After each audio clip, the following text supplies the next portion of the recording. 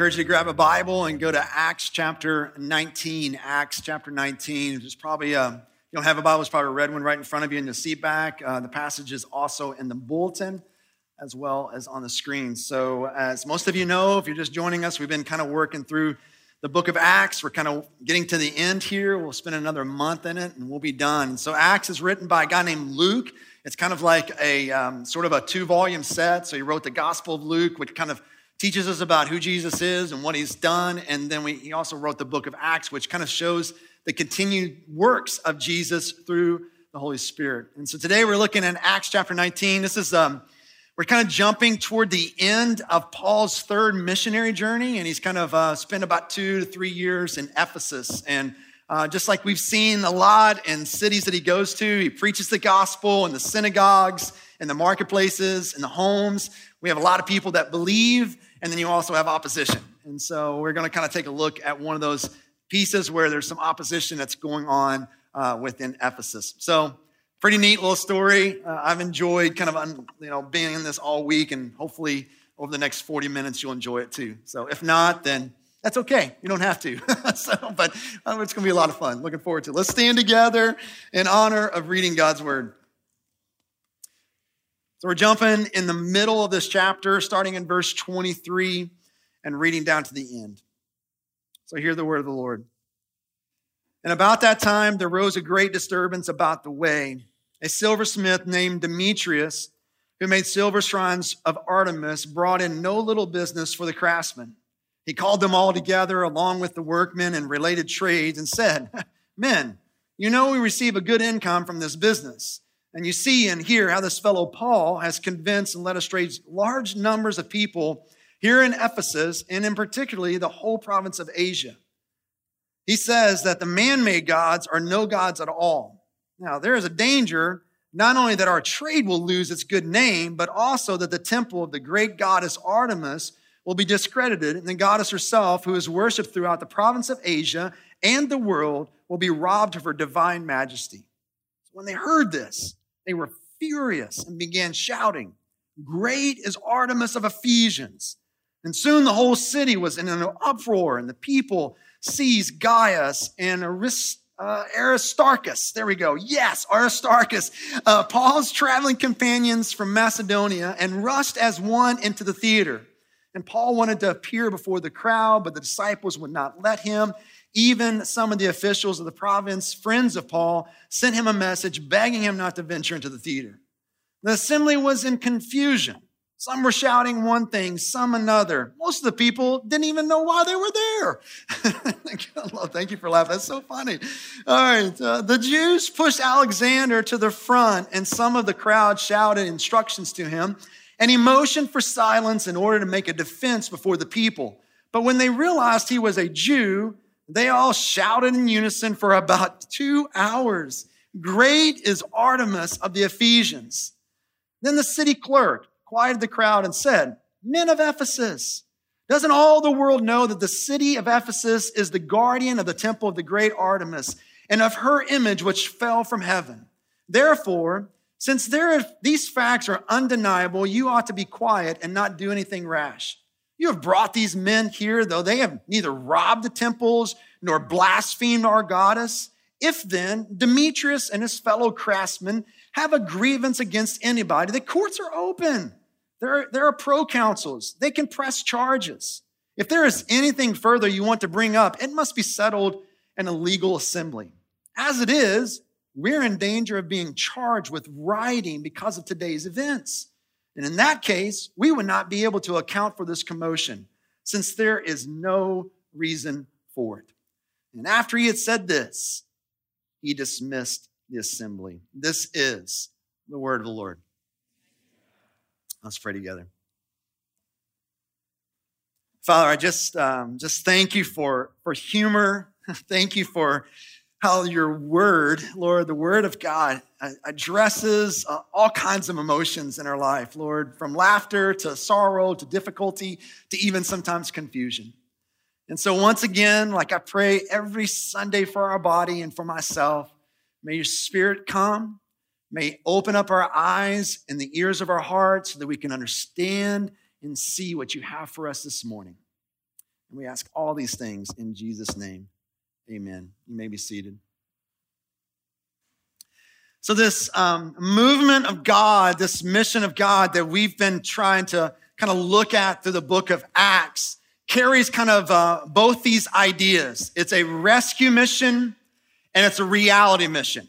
So it's not either or, it's both. It's a rescue mission and it's a reality mission. The rescue mission, we kind of sang just a few minutes ago, it has as aim that Jesus has come to save us ultimately from the wrath of God. Or another translation would be from the judgment that's going to come. So it's a rescue mission in the sense that Jesus has brought salvation so that we can be saved from the judgment that is going to come. The best verse to sort of capture this is found in Hebrews chapter 9, verses 27 and 28, when it says this: just as man is destined to die once, and after that to face judgment, so Christ was sacrificed once to take away the sins of many people, and he will appear a second time, not to bear sin. But what will he do? But to bring salvation to those who are waiting for him. And so this verse then implies that those who are not waiting for him, AKA those who are not in Christ, will face judgment. They will face the rightful wrath of God against the sins of humanity. Now, I get it. That's not a great way to start the sermon. It's not a great way to invite people in. All right, and I hear that, but just kind of bear with me. And so if your little inner lawyer is kind of rising up and got all kinds of objections to get this, I get it. And we can have a further conversation about this if you want to. But here's my encouragement for you. My encouragement for you is just to be curious. Why do we want justice? Like we long for wrongs to be made right. And so when someone cuts you off in traffic, your natural response is not grace, right? It's not, it's okay. Love you, buddy, right?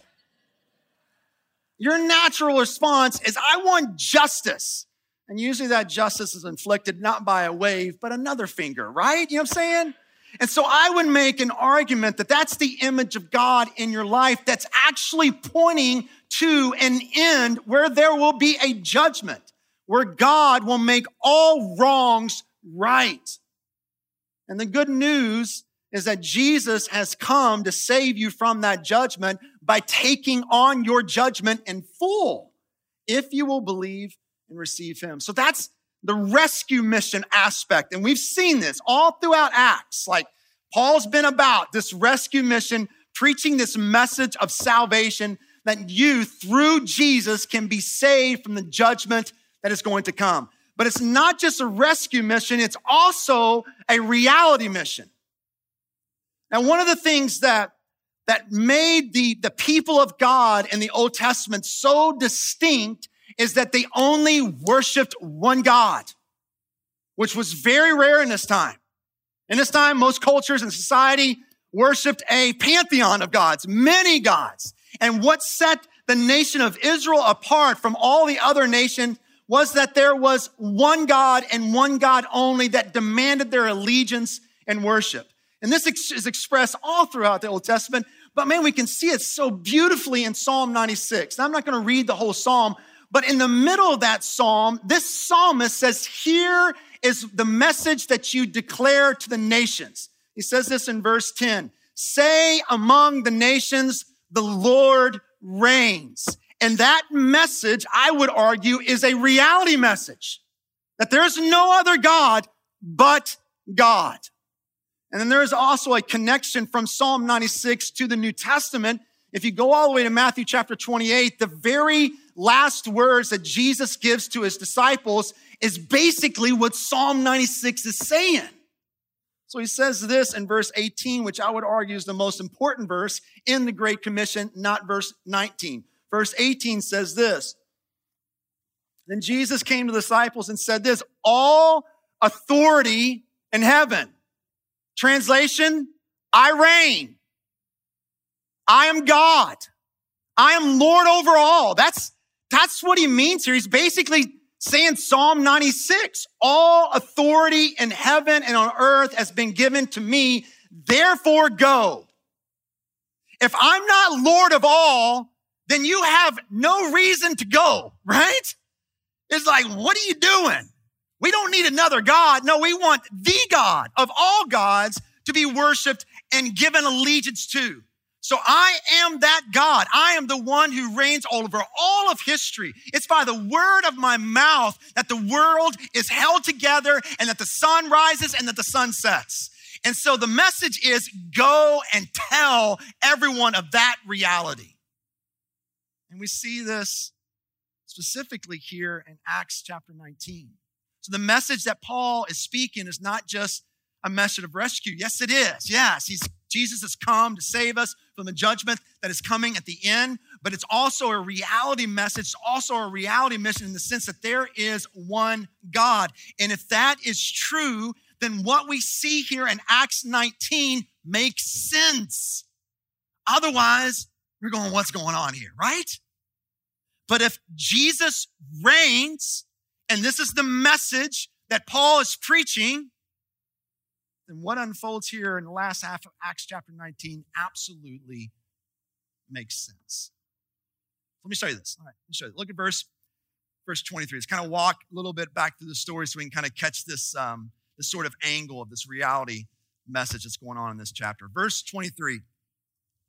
So about that time, there arose a great disturbance about the way. And the way is just kind of Luke's way of describing Christianity. So he's just talking about Christians. Those are followers of Jesus Christ. So verse 24, a silversmith named Demetrius, who made silver shrines of Artemis, brought in no little business for the craftsmen. And so he called together kind of a union, all right, with all these guys, along with workmen and related trades, and said this, men, you know we receive a good income from this business, and you see and hear this fellow Paul has convinced and led astray large numbers of people here in Ephesus, in practically the whole province of Asia. And he says, here's the reality message. This is what he's saying, that man-made gods are no gods at all. So there's a danger, not only that our trade will lose its good name, but also that the temple of the great goddess Artemis will be discredited, and the goddess herself, who is worshiped throughout the whole entire province of Asia and the world, will be robbed of her divine majesty. And all you want to say there is, wham, wham, wham, poor little Demetrius. You know, let's get him a little pacifier and a bottle to suck on, right? Well, maybe that's kind of what I want to say to it. But here's what's going on. Sometimes we have a tendency that whenever there's a city that's mentioned in the Bible, we kind of sanitize it. Right? We kind of think really good of it. Oh, it must not have been that really bad. I'm telling you, Ephesus was a wicked city. Like, do the research. Ephesus would make Vegas look like a church retreat area, right? I'm telling you, that's how dark and wicked and demonic and the sexual promiscuity that was so pervasive in the city. I mean, guys, I can't even do words justice for us to see how dark this city was that Paul was entering into and preaching this reality message that Jesus is Lord. And in this city, he kind of talks about this, Demetrius does here, that there's this massive temple of Artemis, which is a Greek or a goddess here that was looked to bring prosperity, that was looked to bring like protection, and people would worship her and bow down to her. This temple was massive. They said it was like at least a football field in length. It was just huge. It's one of the largest temples in the world this time. It was one of the ancient seven wonders of the world. I mean, it's a massive structure, and it brought a lot of money into Ephesus because tons of people from the entire Roman Empire would go and travel, not just to kind of like look at it as like a sightseeing thing, but they went there to worship. They genuinely believed that this was the goddess that can bring prosperity that I'm lacking in my life, or protection that I'm lacking in my life. They would go and worship her, and it brought a massive amount of money to the city of Ephesus. And so what we see here is that what is happening is that Demetrius owns kind of a chain of stores where they sold these little silver shrines, so to speak. So he was kind of like overseeing all these chains of stores that were selling these little shrines. And what is happening here is that the message of Paul is spreading widely, and it's taking root and power in people's lives, so much so that it's threatening that this business is going to be out. Like it's threatening to put these guys out of business. And Demetrius is freaking out. It's like, I can't have that. I'm wealthy because of this. And so because of the message of Paul, these people are not buying these little gods anymore. And so he's got to gather his peeps and say, look, we got to do something about this. And so in the middle there, you see he gets this kind of the crowd into some kind of crazy frenzy here. They crowd into this amphitheater, which can seat close to 20 to 25,000 people, kind of think Yum Center, and they are in there in mass confusion. Like we said there, half of them have no idea what's going on, but there's like, hey, it's a crowd, I'm in, right? So, but look what happens here. Pick up in verse 32. So the assembly was in confusion. Some were shouting one thing, some another. Most of the people did not even know why they were there. The Jews pushed Alexander to the front, and some of the crowd shouted instructions to him.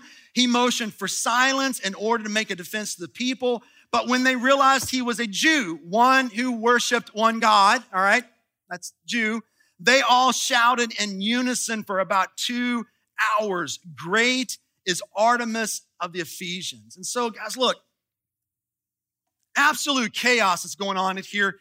We read also that some companions and friends tell Paul not to go in here, even though he kind of wanted to. It's like, look, there's no reason for you to do this. It's not wise for you to step in there. Nothing's going to be productive by you stepping into this chaotic, crazy crowd. And then finally, kind of a more of like a magistrate, sort of a city official steps in here, and he gets to calm the crowd down and actually eventually dismisses them. Now, I'm going to read this, but there's a little detail here that we're going to come back to, but I want you to pay attention because I think Luke puts this detail in here for a reason. But look what happens in verse 35. So the city clerk quieted the crowd down, and he said this, "Men of Ephesus, doesn't all the world know that the city of Ephesus is the guardian of the temple of the great Artemis and of her image, which fell from heaven? Therefore, since these facts are undeniable, you ought to be quiet and not do anything rash." Verse 37, "You have brought these men here, though they have neither robbed temples," here's the details, "nor blasphemed our goddess." So these guys haven't gone in the temple and stole the little silver idols and burnt them, right? Wasn't like a mission like that, right? Nor, based on this city official, nor have they blasphemed our goddess. I'll come back to that. That's an important little detail that Luke adds for us. And then he tells them to take them to court. And then in the verse 41, after he said this, he kind of dismissed the assembly. And honestly, it's a little anticlimactic, isn't it? You kind of wanted Paul to jump in there and do like a gospel pipe bomb or something like that, right? Like, man, this is how you should have ended this story. But God's the one that does the fruit, right? Not us. We just need to be faithful. But look, follow. That's just my little side note. Follow my train of thought here. Follow what I'm trying to say here. So Paul spends 2 to 3 years in Ephesus. He is preaching, he is teaching, he is showing who Jesus is and what he's done. He's done this in Jewish synagogues. He's done this in homes. He has done this in the marketplace. And he's preaching a message that in essence says this, that he is Lord, that he is King, that he is the one that reigns. Therefore, there are no other gods. And so people are hearing this message, receiving this message. The Spirit of God is working in their lives. And then all of a sudden, it begins to affect all areas of their life, including what they buy and don't buy. And you see this in Acts chapter 19. Even if we skip up a few verses, I didn't read this, and this is pretty cool stuff that's going on here. But if you skip up a few verses, in 18 and 19, you see a group of wizards who believe in the message of Jesus, that he is Lord, and they go and burn all their wizard books. I mean, look what happens here. It's awesome, crazy stuff. This is the effect and the impact of this message in their life. Verse 18, "Many of those who believed now came and openly confessed their evil deeds. And a number who had practiced sorcery brought their scrolls together and burned them publicly. And when they calculated the value of the scrolls, the total came to about 50,000 drachmas. That's what I'm going for, right? It may not be drachmas, but that's what I'm going for. 50,000 drachmas. Now look, here's the deal. This is not like they're coming together and burning their Harry Potter books, all right? This is not, and no, you might have been like me. There's a season in my life where I burn all my secular CDs. I kind of wish I could get those back. But I did that several years ago. That's not what's going on here. These are a group of magicians who are in the demonic to where they're using these spells for guidance and protection. And when they find out that Jesus is Lord, then the natural response to that message is to take all their books, which in our day, it's $4 million worth. A drachma is a day's wage in this time. They had $50,000 worth of that. $4 million. Jesus is Lord. These are not. It makes sense for me to burn $4 million. If Jesus is Lord, that makes sense. And we see it here where, man, the message of Paul, Jesus, is having such an impact. We also see that these people stop buying these little silver shrines, so much so that they're about to put out people that are in business of selling them. So this is not just one dude or one girl. This is a whole host of people who have said, no, we're not buying these. Why? Because she's not God. Jesus is. It's reality. Now, here's my point. Here's kind of what I'm trying to get after. Paul's message to the people in Ephesus is not burn your books. You follow me? Paul's message when he rolls into Ephesus for 2 to 3 years is not, hey, stop buying these little idols. Go burn your witchcraft books. No, the message of Jesus was at the lips of Paul, and basically what he was doing is what we find in Psalm 96. Jesus reigns. That's what his message was, and that's all. And when these people began to receive this message and get down in their own hearts and lives, what came as a natural response to that? To go burn $4 million worth of books and to stop buying these little silver idols. Paul's message was not burn the books, stop buying idols. His message was Jesus, period. And that message had such an impact on their lives that what they did made sense to them. If this is true, then it makes sense for me to burn this. If this is true, it makes sense for me to stop buying these little silver shrines.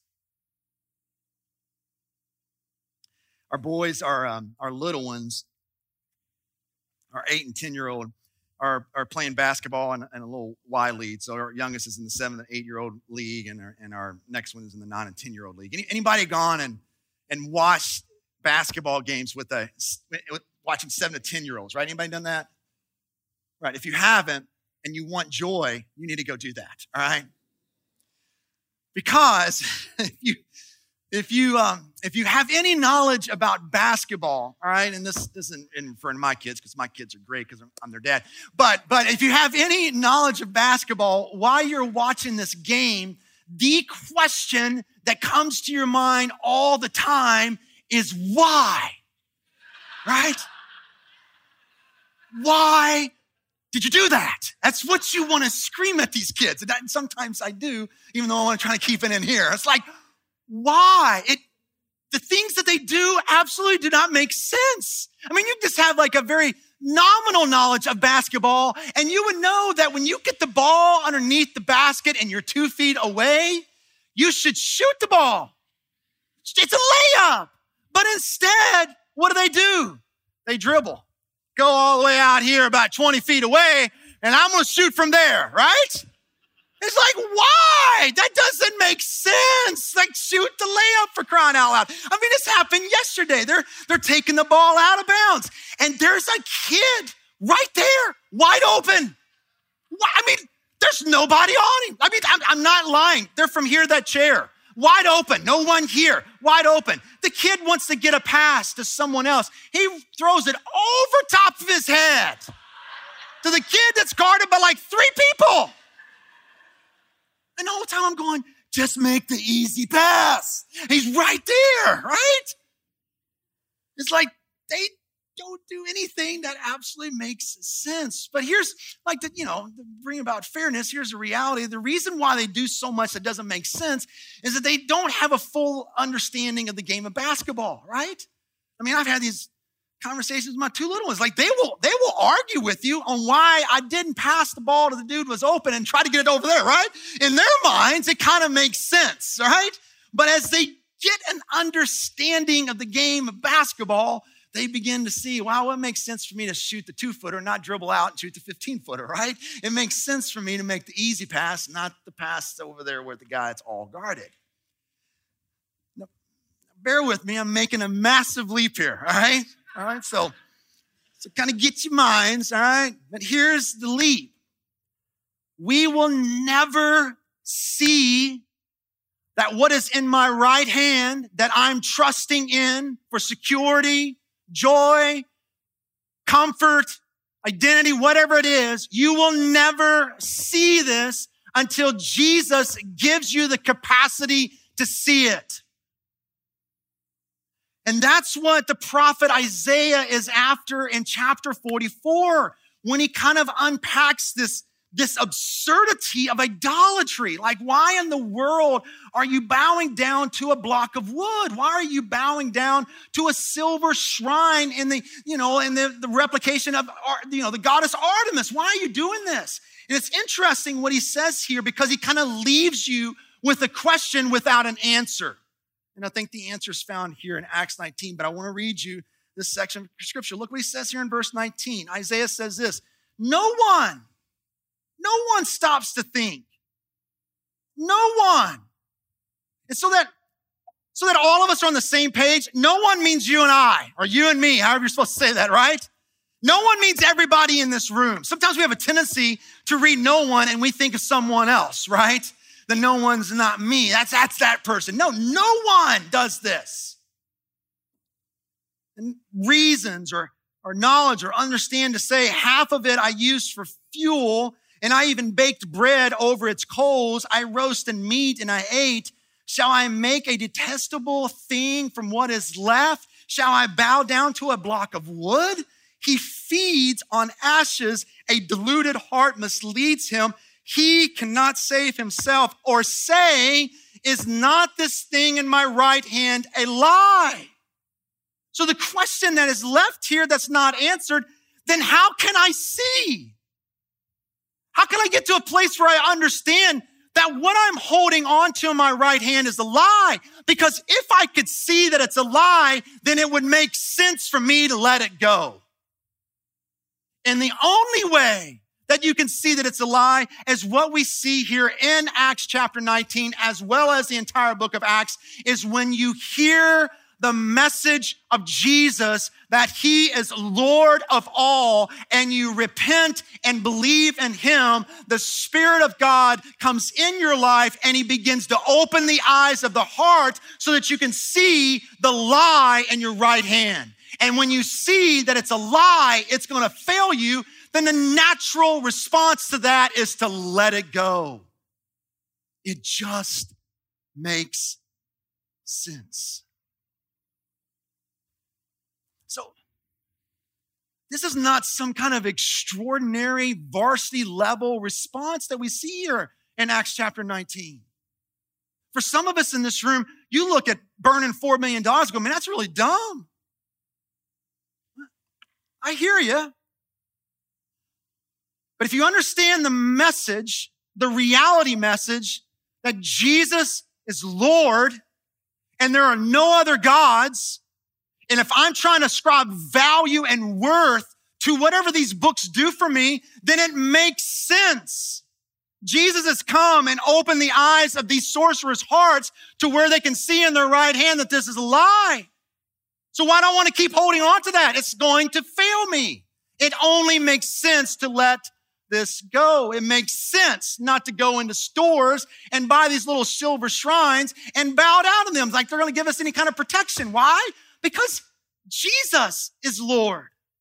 He's the King of the universe. He's the God above all gods. And when Jesus comes in, He opens the eyes of my heart. He helps me see that the lie in my right hand. And guess what I do? I do what makes sense. I let it go. I let it go. That's why Paul didn't come preaching against the goddess of Artemis. I mean, even the city official goes, look, they haven't blasphemed our God. So that makes me think he didn't come on the scene going, this is dumb, this is stupid, this is no God. No, he came on the scene going, here's Jesus. Here is who Jesus is. Here's the beauty, the wonder, the goodness of Jesus. That's his message. And when they received that, there was a natural overflow of a response that led to what we see in Acts chapter 19. You follow me? You follow what I'm trying to say here? So look, what do we do with this? Look, I think there's a lot, all right?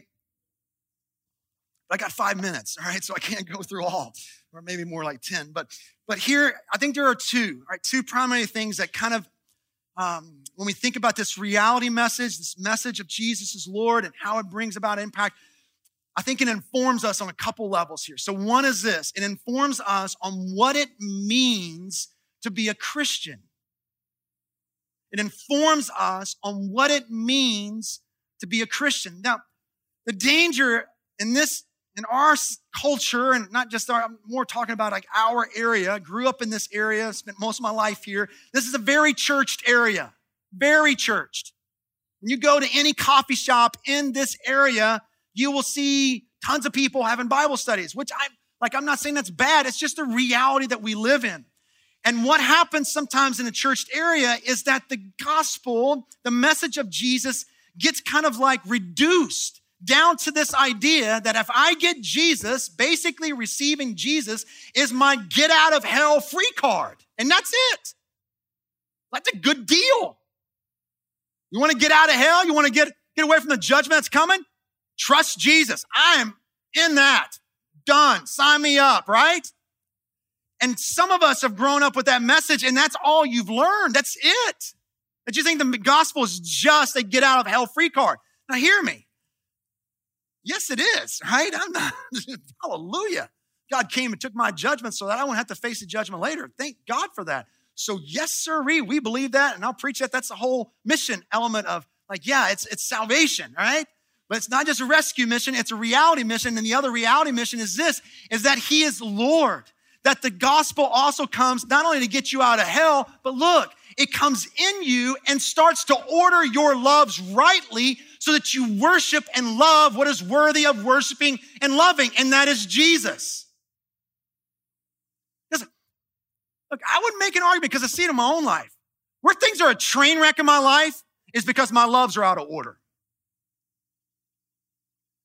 Whenever I start loving my spouse more than I love Jesus, I'm crushing my marriage.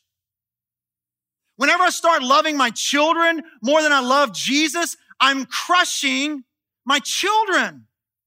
Whenever I love golf or whatever, UK basketball or UFL basketball or any of these ones, whenever I love them more than I love Jesus, I lose all the joy out of that. Are you following me? So the beauty of the gospel is that it not only saves us from hell, but it comes in and begins to do this work in us to where our loves are ordered rightly to where we love and worship Jesus. Then therefore, when that is happening, then I can enjoy the gifts that he's given to me because I'm not trying to get something out of them that they were never created to give me. Only Jesus can do that. So what it means to be a Christian is not just get out of hell. No, what it means to be Christian is also to return to God and to love and cherish and worship him as God. That's what it means to be a Christian.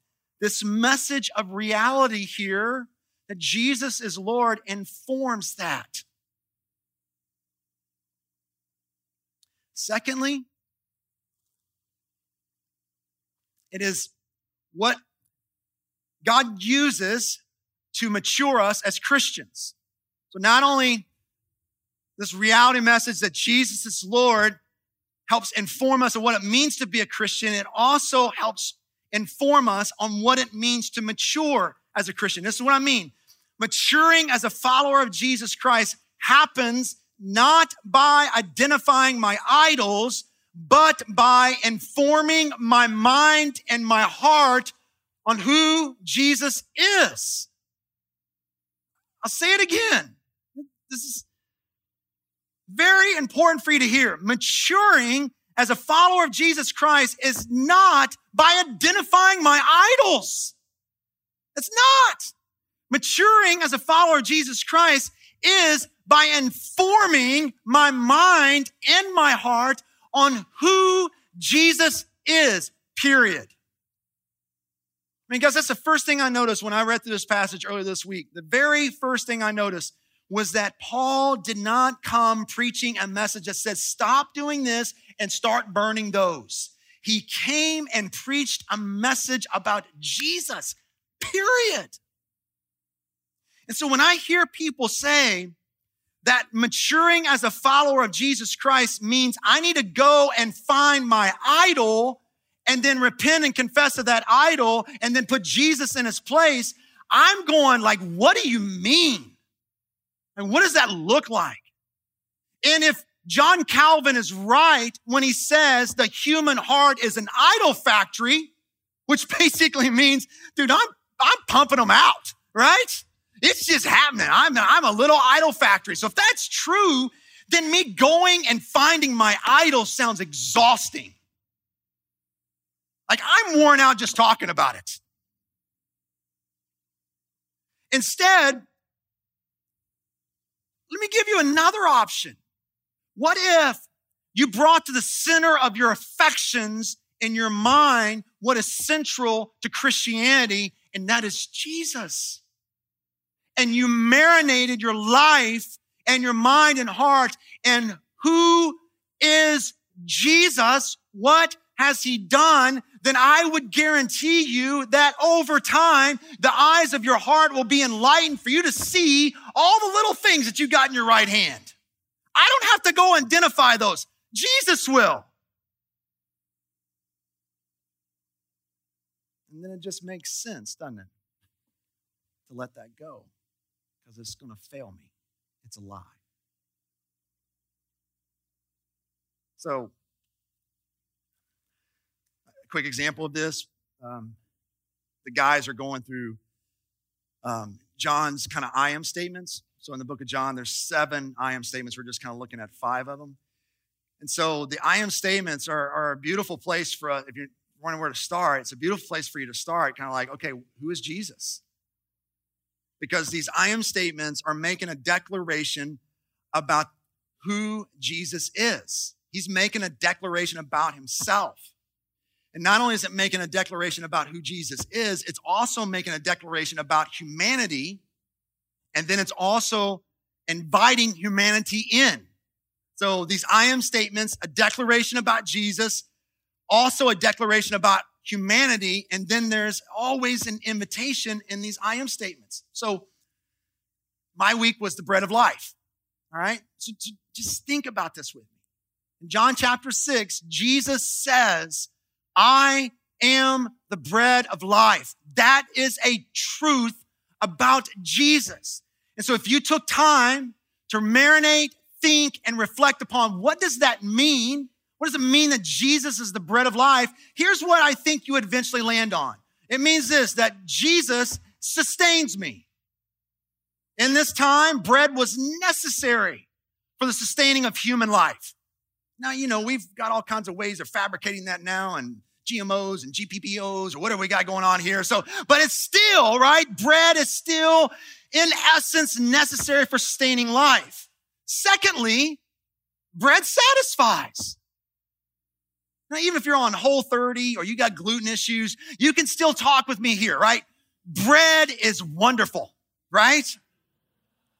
I'm telling you, there's nothing like a big old fat homemade biscuit with whatever you love on it, right? Jelly, peppers. I don't know. I like jelly and honey. I'm telling you what, there is nothing like that. I mean, that is, woohoo, amazing. Like, I'm just thinking about it right now. I'd love to have a big old biscuit right now, right? Take that and allow that to inform you about who Jesus is. That he sustains you, that he satisfies you, that he's beautiful. There's no one like him. Because that's a means of maturing in all your other stuff that we got going on, all these little idols we're producing nonstop. Man, they will fall away. So not only declare something about humanity, about him, but also declare something about humanity. And what does it declare about humanity is that you got longings. Like, you're made with longings. And I would argue the reason why you're made with longings is because you're made for Jesus. That longing is there in order to get you to Christ, who's the only one that can fully satisfy and shut those longings up. And the invitation of that is to come. That's it. Not go get your act clean up. Oh, stop sinning. Hey, deal with that idol. Get rid of that thing in your right hand. Oh, you love your clothes too much. You love golf too much. Oh, you love Wildcats too much. Oh, you love your job too much. You love your wife too much. Whatever it is, man, just throw something in there. Jesus is not saying, go fix that. No, he's just saying, come. Come. Get me in you. And we'll take care of that stuff.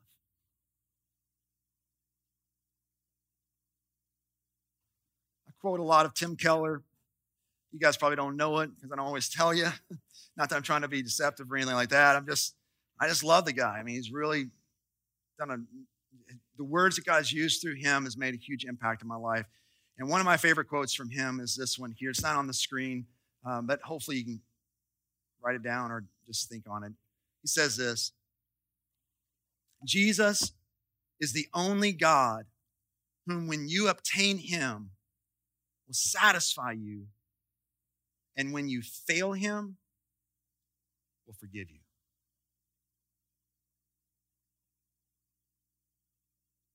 No other God will do that. If you fail any other God, he'll crush you. And you'll live with shame, guilt, and fear. But not Jesus.